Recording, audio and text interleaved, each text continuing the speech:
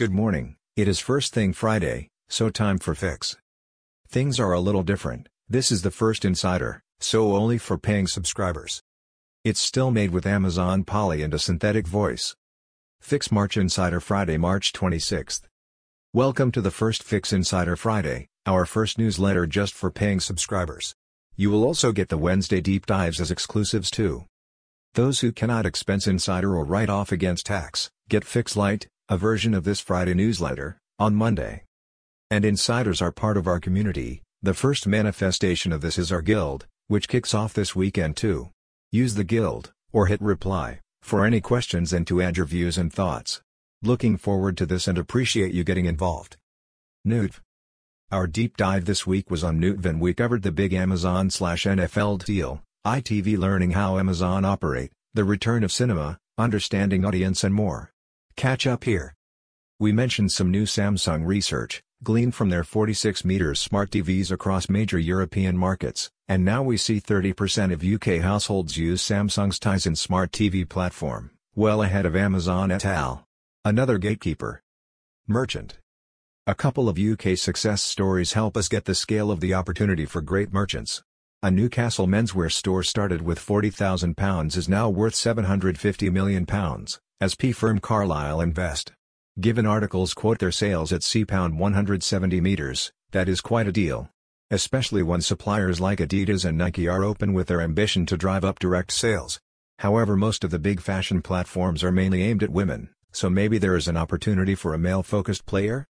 Another northern business that knows how to sell is the Hut Group, and this is a great profile of their varied business. Now their expertise is being used to help Coke and others launch DTC businesses. For a global take on the merchant word, this Economist podcast is good, with key people from Shopify, Instacart and Pinduoduo talking about the data-driven retail revolution. Last mile. With the Deliveroo IPO now set for April 7th, this Twitter thread is a good summary of the key points in the prospectus. One thing mentioned is their goal to be involved in all 21 weekly meal occasions. Really? This is a very negative take on the investment, comparing them with DoorDash and Takeaway, who won't just eat and are threatening a price war. Drew is probably close to worthless. The fact is, Drew is a subscale player competing against a well-capitalized, aggressive, and larger competitor with a structural cost advantage, in an industry that benefits from network effect. Amazon is to reduce its stake to 11%, possibly making $148 million from the IPO. Does that mean they have made most of their money back? In the US, GoPuff is now valued at $9 billion. Berlin-based Gorilla raised €245 million, giving them unicorn status after just 9 months, and London is swarming with startups built around quick delivery. Every single VC is rushing to make a bet in the category. It's a lot of money, riding on kids on bikes. We are working on a Fix Live webinar around probably next month, as there is so much going on. The IAB in the US have released a buyer's guide, pointing out that 97% of brands on the Forbes Most Valuable Brands list have used or are currently using One of the pioneers in is back. Blipper have raised $5 million. And this is a great example of what is now possible. AdTech. The world of AdTech is at something of an impasse. We all expected to be dealing with the fallout of the perfect storm this month, but the trigger events are paused. The emergence of the Chinese app tracking workaround Kaid seems to have perplexed Apple. They have warned Chinese apps to stop, but Eric Seufert nails it with Rock, Meet Hard Place. Over at Google, the momentum with Flow CS has stalled since someone admitted that they might not be compatible with European privacy law. Given the ongoing vagueness with GDPR, has the ECO yet announced next steps in its scrutiny of AdTech? This could take some time to resolve. In the meantime, people are still working hard on what's next. More and more people are recognizing the value of the first-party data they have. Here are loyalty cards to Card talk of their plans in Australia. Comscore pushing their predictive audiences. And we are reminded that COVID has supercharged the ad triopoly, Google, Facebook, and Amazon.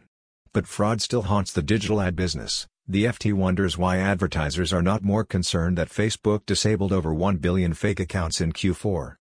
Dark patterns. We mentioned a few weeks back that dark patterns were made illegal in California. This practice is the dark arts of customer experience, and at its most blunt when people eventually learn that canceling accounts cannot be done online. News publishers are one of the guilty categories. In a Twitter conversation this week, someone lamented that companies are so bad at alerting people to close unused accounts. Netflix is the shining example here, often proactively closing accounts where they can see people are no longer using the service. But this good practice is rare. I found in financial services that most UK banks have huge amounts of money in savings accounts, earning next to no interest. Much of it had been attracted years earlier by market-leading interest rates, which were then trimmed year by year, knowing little old ladies will never notice. It's like auto-renewals that fleece loyal customers. Publishers. One major beneficiary of the AdTech perfect storm should be publishers, rich with first-party data and many able to provide great context. In the UK, Ozone Project is powering ahead, and in the US the Washington Post Zeus initiative seems likely to be widely adopted. This is a good look at their Zeus Pass, which gives users one login to access content across many publishers. We see similar agreements in many European markets, with Netted in Germany perhaps the most enhanced. GDPR seems to be driving wider adoption. In the UK this has always seemed as a step too far for many, but news that the Telegraph is outsourcing print ad sales to the Daily Mail shows how things are changing.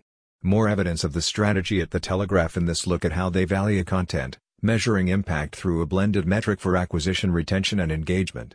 In the US, publishers are embracing data too. This analysis of how the New York Times A/B tests their headlines is a great example. East. So much to learn from the East, even outside China and India. This look at how some of the region's largest startups got started is really interesting. It's clear that Chinese regulators are taking more of an interest in the Chinese tech firms. But government actions are also impacting Western firms. Shortly after H&M said they would stop using cotton from the Xinjiang region, because of concerns over forced labor, they were delisted on Taobao, Tmall, JD.com, and Pinduoduo. ByteDance acquires gaming studio Moonton at around $4 billion valuation. Tencent spent more than Alibaba on startups in 2020. Ian Rogers on innovation and luxury and the NFT opportunity. ISBA pushes ahead with Origin project despite hesitancy from TV broadcasters. TikTok will no longer let people opt out of personalized ads. Zero-click Google searches rose to nearly 65% in 2020. Microsoft said to discuss Discord bid for over $10 billion. A16Z have update their report on marketplaces. We spend a tremendous amount of time worrying about media targeting and programmatic media and optimization, but we don't do nearly enough, I'd argue, to think about how to personalize the creative messaging that goes to consumers, and that has to have equal weight. Mark Reed. WPP brave enough to admit they don't spend enough time on creative. Most people don't.